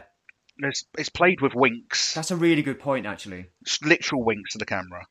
The villains really play up to it. Like, I think that's why I kind of have it in the same headspace. It's just like, the villains are so wacky, and you have Jim Carrey going over the top being the Riddler. He was good. He was good. Around. Like, it's just it's the same headspace for me of just like wacky villains. But it's the Batman and Robin side of it. Apparently, he was so good, Tommy Lee Jones nearly killed him. Really? Yeah, well, Jim Carrey was pretty much staying in character all the time, and Tommy Lee Jones could not stand it. Yeah, he really hates it. He does that a lot, though, doesn't he, Jim Carrey? I don't know whether you've watched that documentary about when he was making the Andy Kaufman movie. Yes, I have, yeah. Yeah, Jim Carrey was in character on set the entire time, and everyone fucking hated him. Considering he was playing a bit of an arsehole to start with. Well, that's what I mean, yeah. Yeah. Yeah, it's like just to keep going at that non-stop. Even Andy Kaufman took time off and just disappeared from life. Yeah. Whereas Jim Carrey just did, what can I do to annoy you today? Yeah, he drove everyone mad, but it might have actually improved the movie because everyone actually did hate him. So it comes across in the movie. But yeah, general consensus is that that Mask is high in the list anyway, so that's good to know. Yeah. I think it would be crazy to place it lower than number 3. Oh yeah. It's just, I mean, It'd be hard to justify it any lower. yeah. But unfortunately, it didn't do very well at the box office. No. I wonder if being released on Christmas Day would have done that. Yeah. well, not telling anybody about it. Yeah, it was badly marketed apparently, yeah. It cost $6 million to make. It only grossed just under $6 million in the box office. It was 5,700,000 and something. Oh, sorry, 700,000 or something. You know what I mean? Yeah. Yeah, the filmmakers did blame Warner Brothers for a bad marketing campaign and rushing the production as well because they sprung it on them and went, "Oh, we're going to put this in the cinema," and it's like, "Well, what? Okay." Yeah. But I mean, it's still, despite the fact it didn't do very well in the box office, it made its money back on home release, as it were. And the critics liked it as well, didn't they? It wasn't like the critics didn't like it. It was Roger Ebert loved it. Yeah. Yeah. And to get his praise was kind of like incredibly difficult, isn't it? Yeah. And it has very, very few poor reviews, and the ones that I've read, I just don't agree with them. They just don't make any sense to me. Stuff about the voice acting being flat. What? It's like, what? Okay. Well, all right. I suppose you're entitled to your opinion. Well, was it not recorded in Dolby surround sound? Yeah, or who something? knows? Who knows? But I mean, it was nominated for an Annie Award in the Best Animated Feature category. Unfortunately, it lost to The Lion King. Oh. Tragic, really. I mean, it was up there. The 3 movies that were nominated, though, were all very good movies. I mean, you had this, Lion King. I mean, I'm not a massive fan of Lion King, but I recognise it's a good movie. And The Nightmare Before Christmas. Oh, okay. Right. I mean, they're all fantastic, so it's tough competition, really. Isn't there an account from like Mark Hamill saying that he went to go see it with his family and trying to do it as you do as a celeb undercover. But he said that there was so little people in the cinema that he was fine sitting with the fans and encouraged them to come sit next to him. And they actually recognised who he was. There was only die-hard Batman fans there, so like, oh, it's the Joker. That's fantastic. I hope that's true because that sounds fantastic. Yeah. Yeah, I'll send you. Yeah, you found. No, I'm sure you read it somewhere. Yes, it's brilliant. It's brilliant. No, I mean he was really on board with the whole thing in a fantastic way. Mm. Seeing him in like some of the footage of him in the studio doing the voices, he really was well into it. It was great, really great. Yeah. He's a fantastic voice actor, isn't he? So. Oh, Mark Hamill just comes across as the ultimate fanboy. Mm. No matter what he does, he just seems to come across that he always just loves his fans. Mm-hmm. He loves doing what he's doing. He comes across as one of those people who's just really grateful for what they got and how they got there. Yeah. Yeah. You never get any of this pretentiousness out of him. Yeah. But he's also not backwards in coming forwards when he hasn't liked something. Oh, yeah. But that's a whole different podcast on Star Wars. That's a whole different podcast about Star Wars. So, I mean, yeah, it was massively loved by people. I mean, kind of its legacy is more important than its performance in the box office. I mean, people love it now, and it's kind of, I don't know if you call it a cult classic, but like it's highly thought of as an animated movie in its own right and a superhero film. Features in lots of top 25, top 20, top 50, top 100 lists. Many people name it as their favourite Batman movie, like we did. It's because hindsight's a wonderful thing. And one of the best things that has helped its legacy is what followed it. Yeah, yeah. When it comes to Batman films after it, it's like, well, why can't they all be like this? This came out, it was good. Yeah, I mean, the animated movies that came out after it, some of them were good. Yeah. I thought Sub-Zero was quite good. Yeah, Return of the Joker was fantastic. Yeah. Absolutely loved that film. Mystery of the Batwomen, maybe not as high a caliber. No. Well, yeah, that came out a lot later, didn't it? But when you're talking about the modern Warner Brothers releases, all they're literally doing is animating a cartoon. A comic, I mean. Of course they're animating a cartoon. They're just literally taking, all right, here's a comic run, we're going to do that. That's all Warner Brothers has done with their DC line since they started redoing them, 15 years ago now? Yeah, to varying degrees of success. Yeah. Don't watch their Killing Joke. Oh, God. Oh, yeah. Don't watch that. I've never watched it, but I nearly did the other day, actually, so yeah. They've added half a film that is not in the comics. Really? Yeah. I thought their adaptations of Year One and Dark Knight Returns were quite good. Yeah. I'll give you them. But, yeah. Killing Joke. Avoid. Don't go near it. Yeah. Not unless you want to know about Bruce and Barbara's affair.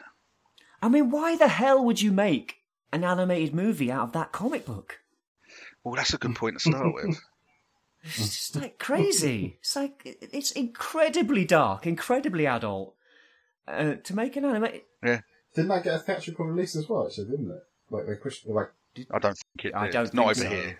I think it was only one of those special viewing things. Like, it was only in the cinema for a day. Oh, well, maybe, over yeah. here. Maybe. Oh, it might have been. The Prince Charles does things like that every now and again, Yeah. so I can't see what... Yeah. But not like a proper theatrical release, No. nationwide kind of thing. No. No. Yeah.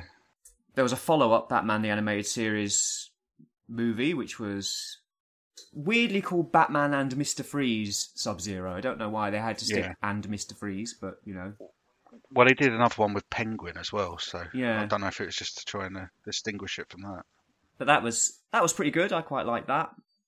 It's not as good as Mask of the Phantasm, but what is? But again, these were direct-to-video, so they don't come in our list earlier because they weren't theatrical releases. They just are what they were. I think because Mask did so badly at the box office, they were like, no, we're not doing that again. Yeah. Then there was Batman Beyond, Return of the Joker, which we've just spoken about. It is good. It is very good. Mm-hmm. It replaced... There was meant to be a third Batman the Animated Series movie called Batman Arkham, but that just didn't happen for some reason. And was replaced by the Batman Beyond movie. This is something we should definitely talk about because we've had this discussion, all three of us. Mm-hmm. Because... Dave, you brought up the fact that Batman Beyond was called Batman of the Future in the UK. Correct. Yeah. Myself and Galactosh do not remember this. It's Batman Beyond. It's really weird. Like, the only reason why I've known this and been able to say yes, this did happen is because I had a pencil case of Batman Beyond but on it said Batman of the Future. And for the longest time, I thought, well, maybe that was just something they did that was wrong. But no, looking into it, it was a thing. I don't believe it. I think we've all been brainwashed. This is the only Mandela effect that I think is true. Normally, when people say the Mandela effect, I think you just got a really dodgy memory. Yeah. No. But this is the only case of the Mandela effect. Everyone my age who remembers Batman Beyond remembers it as Batman Beyond. I just don't get it. I honestly don't get it. It's crazy. Go on. Go on. No, you go. I was going to say, I guess it's easily done, and then how much like media and the changes between what UK gets and what America gets, and how sometimes it overlaps, and how we may be more associated with like a US release of something than an actual British release of something. Yeah. Like, I think it's highly possible, but it is the weirdest change if it is true. Like, Batman of the future. Yeah. Now I give you that. Now, with the way digital technology happens and everything's weird around the world and everything can instantly be seen anywhere. This was the 90s. Mm. If you wanted to know something about America, you had to wait for it to get posted. Yeah, like I literally a letter in the post. It'll take 6 weeks to get there. Well, this is it. My theory is that because you and I were reading American comics at the time, maybe we were seeing adverts for it in there where it was referred to as Beyond.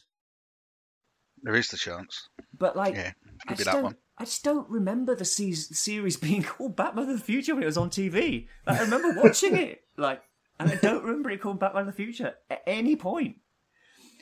I mean, I've looked back now. There's YouTube videos of it with the title card, and it says Batman of the Future. I'm like, I just don't believe this. This has been manufactured. Yeah, it's crazy. What can I say? But it was it was a good movie and a good TV series. But go on, yeah. Yeah, I think don't get me wrong. If there's any debate about which one sounds better or should be the name you call it, I think Batman Beyond sounds so much better. Yeah. Rolls off the tongue. Totally does, but literally, it's the title that doesn't make sense either. Because Batman of the Future, yeah, that makes more sense. It's Batman in the future, and it's the next Batman. Batman Beyond. What's that? Batman Beyond what? Beyond the veil? Beyond the car park? Yeah. What does it mean? Yeah, exactly. Yeah. Legacy of that? I don't know. Yeah, I mean, it does make more sense, but it doesn't roll off the tongue as well, does it? No. Although it's good that you bring that up, because Mask of the Phantasm has a connection with Batman Beyond, right? Doesn't the Phantasm appear in the TV show? I think it's to do with Terry's, what happens to his parents or something? Maybe. Like the Phantasm reappears, and I can't remember if it actually is Andrea or someone dressed up as the Phantasm. Uh-huh. But I mean, I'm sure you'll fact check me, but this is interesting. No, quite possibly. Yeah, I didn't know that. No.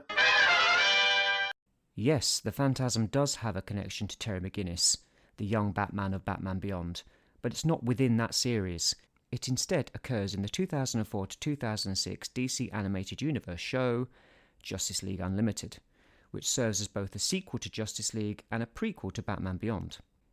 In the second season episode, Epilogue, an older Andrea Beaumont returns as the Phantasm, serving as a mercenary hired by Amanda Waller to assassinate Terry McGinnis' parents before his very eyes, to somehow force the creation of a new Batman. She doesn't go through with it at the last minute, arguing that it would be breaking Bruce's cardinal rule of not killing, and thus sully the legacy of Batman, which serves as something of a redemption for the character.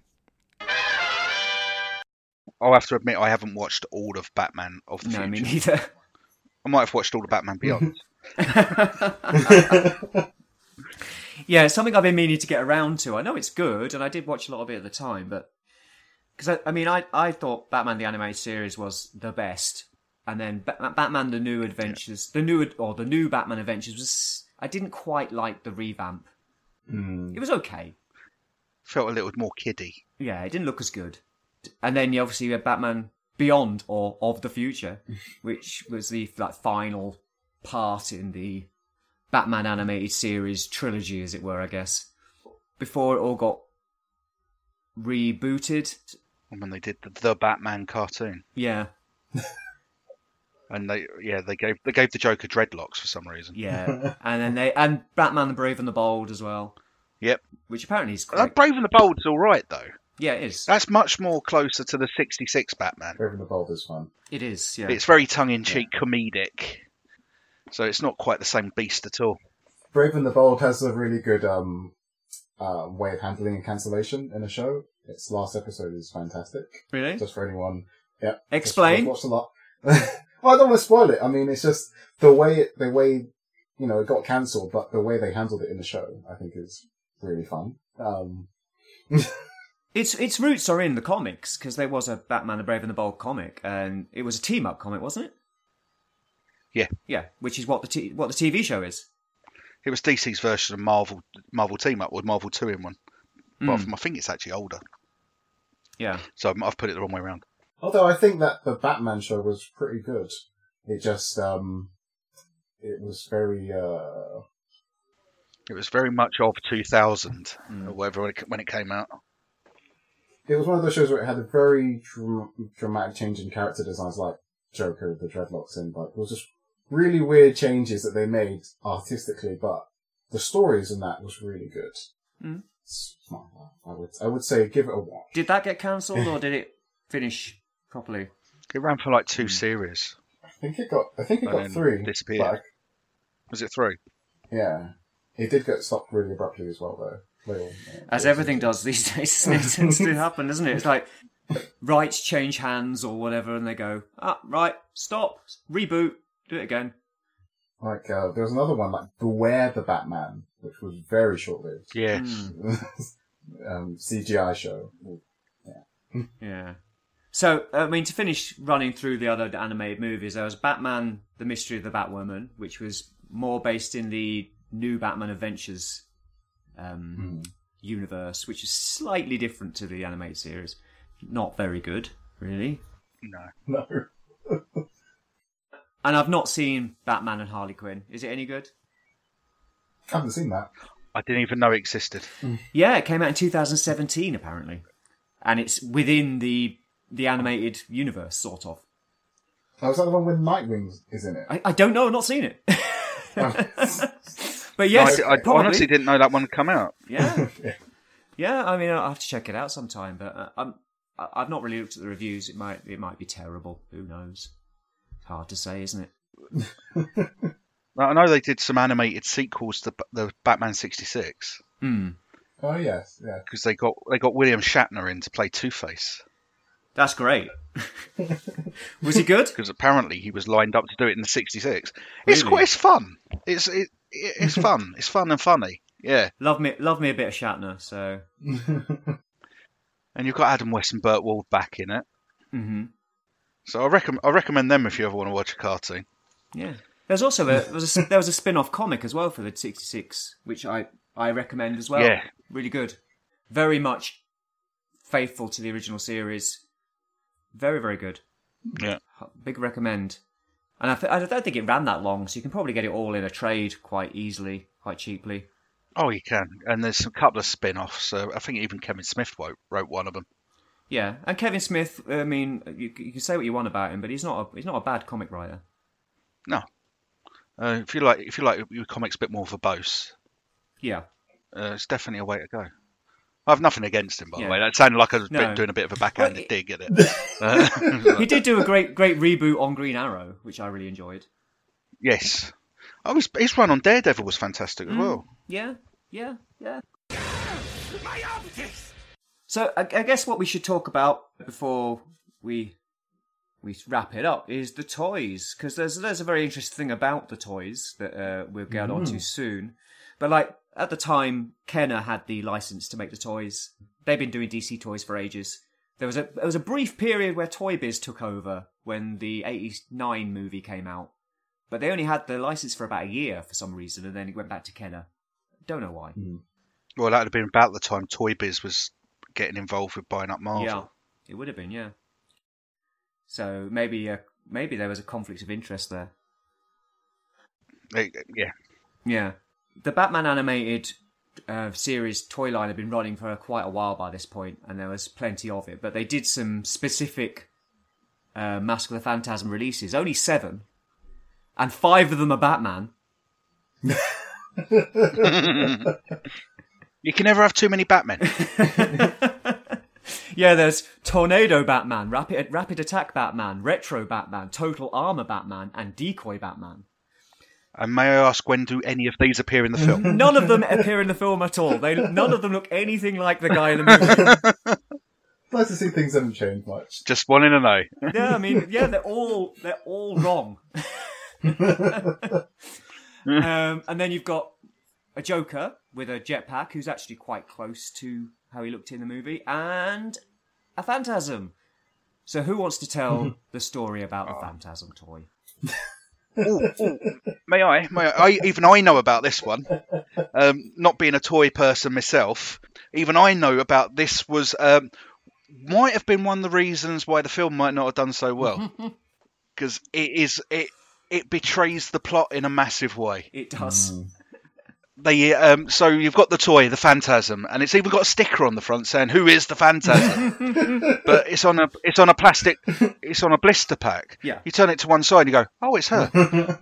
It's not just that. Like, she comes with a removable mask and cape, right?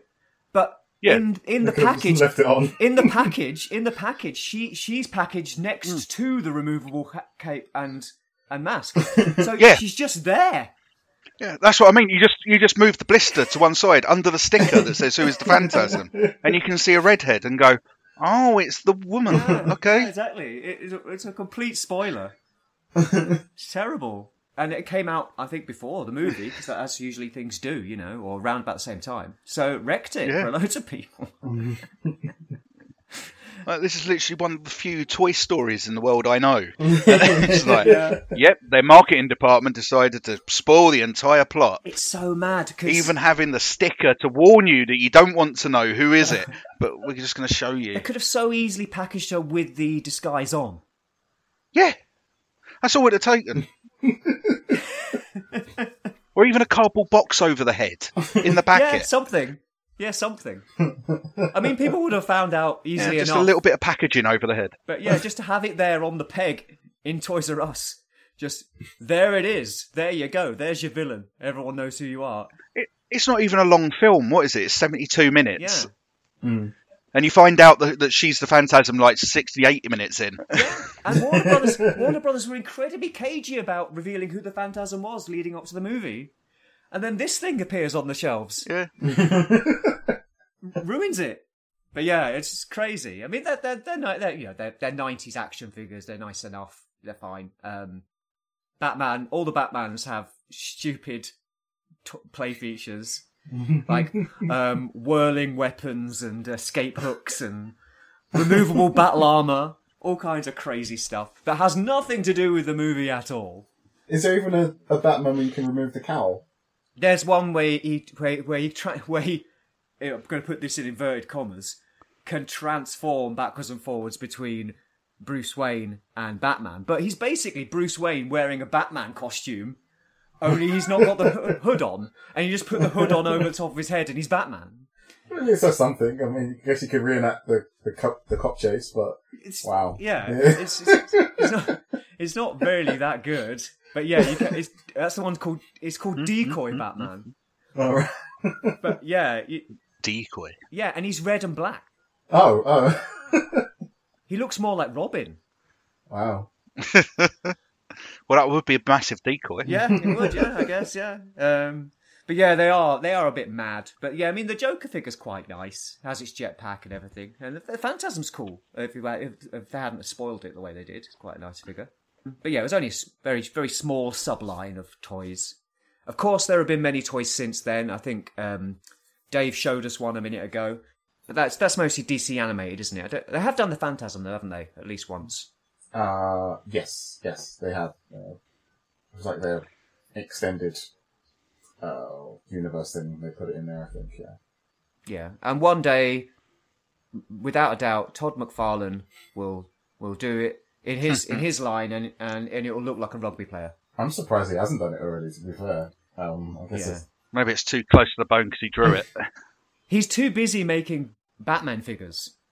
Well, I mean, in all fairness, I'm almost surprised that the way he's putting out Batman, that he isn't doing like submarine Batman with whirling gimmicks and.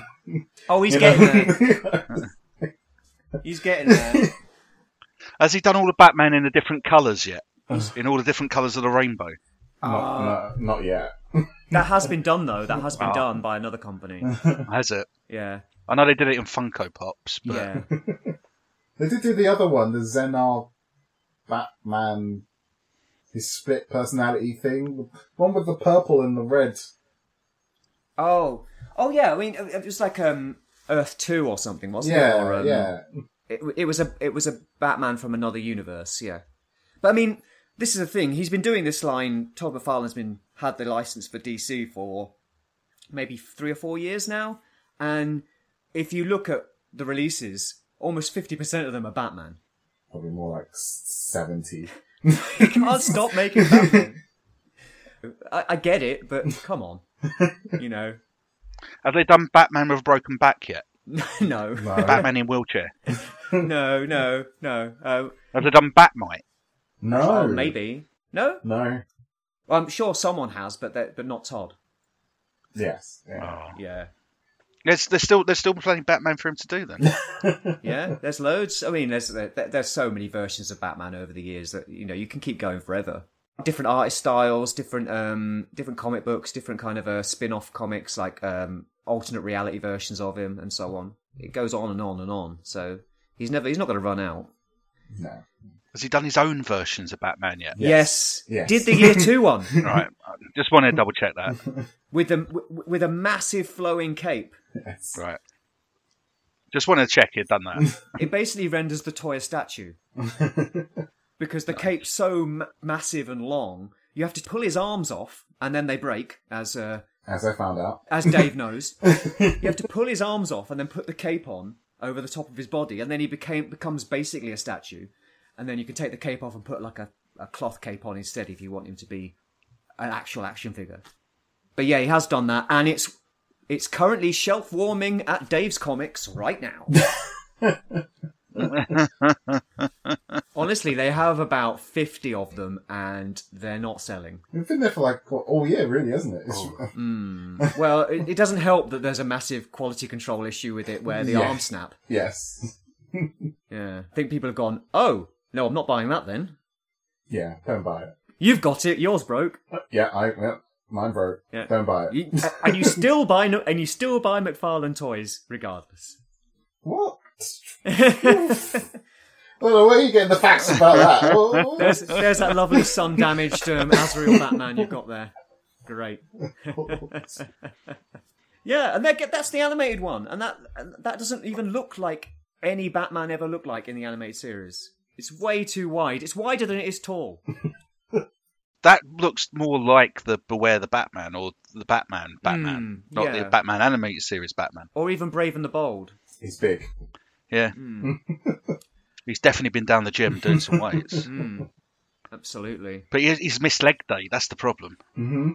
That is the problem. Batman wouldn't miss leg day. No. Although, I mean, Batman, the animated series, he had very slender legs as well, didn't he? Mm. Yeah, but there's still some definition there. Yeah. You could tell he hadn't missed leg day. It wasn't until they moved into the New Adventures that he became even more kind of stylized. Yeah. Yeah. Looked like he was walking around on stilts. Yeah. Well, I think Bruce Timm had a lot more creative control when they rebooted it. You know what I mean? So it became more Bruce Timmy. Yeah. Mm. My optics! So, before we wrap up, anything else anyone wants to say about Batman Mask of the Phantasm? No, I just wish they'd make all Batman films like this one. Mm-hmm. Concise and to the point. Yeah. I was going to say just I really hope they don't make try to remake this in live action. Like just don't need to touch it, you know. Oh no, it wouldn't work in live action, this film. That's one of the things I noted while watching it again. It's like it can't work in live action. That's my feeling about a lot of stuff. If it's good, leave it well alone. Yes, please. Yeah. Do not, there's no need to tamper. No, leave it be. Yeah, you're only going to, muddy its legacy by revisiting such things. We've seen it happen with so many other things. The only way they could redo this is literally if they just gave it a bit of spit and polish. Yeah. Maybe give it an HD remaster. That's the only thing that I'd say do to this. Yeah, I'd be happy with that. That would be lovely. Clean it up a bit, smooth out the animation where it got rushed here and there. Mm-hmm. Redo the colouring a bit to make it more vibrant for the modern day and age. But that's just sort of polish. They can't change it.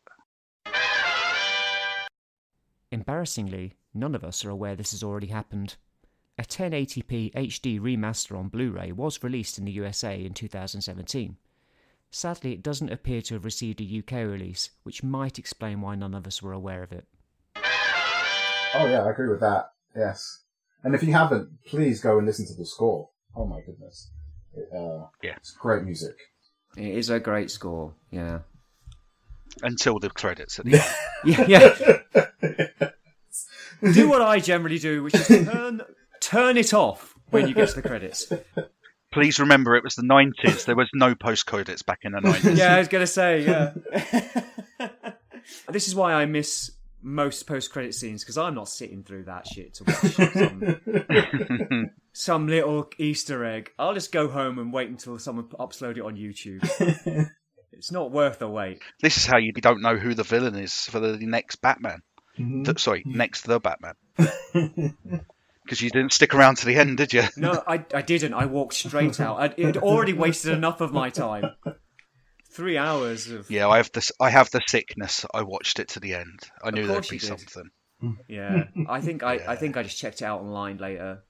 And I think I was still looking for a piece of my jigsaw in the middle. So, so it was just rolling on in the background anyway. Yeah, fair. I suppose you were at home. That makes it easier. Yeah. I didn't feel the need to go to the cinema for this. It was bad enough that I bought it on the Blu-ray. Really? But it was £5. It was still cheaper than going to see it at the cinema. My optics! Right then, so that's it. That's the Arg My Optics lowdown on Batman Mask of the Phantasm. What did you think? Do you agree with us? Is it the greatest Batman movie ever made? I think so. What did we miss? Is there anything that you think we didn't talk about? Please post it in the comments and visit us on social media. Find me at GearOrion and Orion_Gear on Twitter and Instagram respectively. Dave, where can they find you?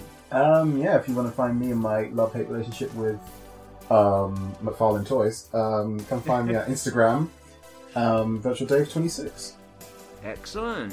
So, very special thank you for our returning guest host, Galactosh. Thank you for having me again. Yeah, it's been fantastic. And little teaser, we're probably going to have Galactosh back in the Arg My Optics virtual studio very soon. Woo! Yeah. A bit of a Christmas party kind of vibe, I think. So, don't forget that if you enjoyed this podcast, you can let us know by liking, subscribing, sharing, reviewing, etc., etc. We really appreciate it.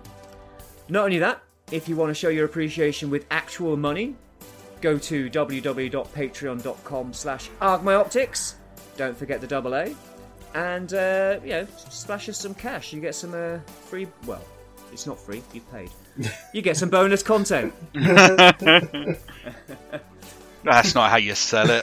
It's like, get some free stuff after you've given us some money. Well, and this is why our Patreon numbers are so low. Right. So yes, please do that. Thank you for listening, and please join us next time on My Optics.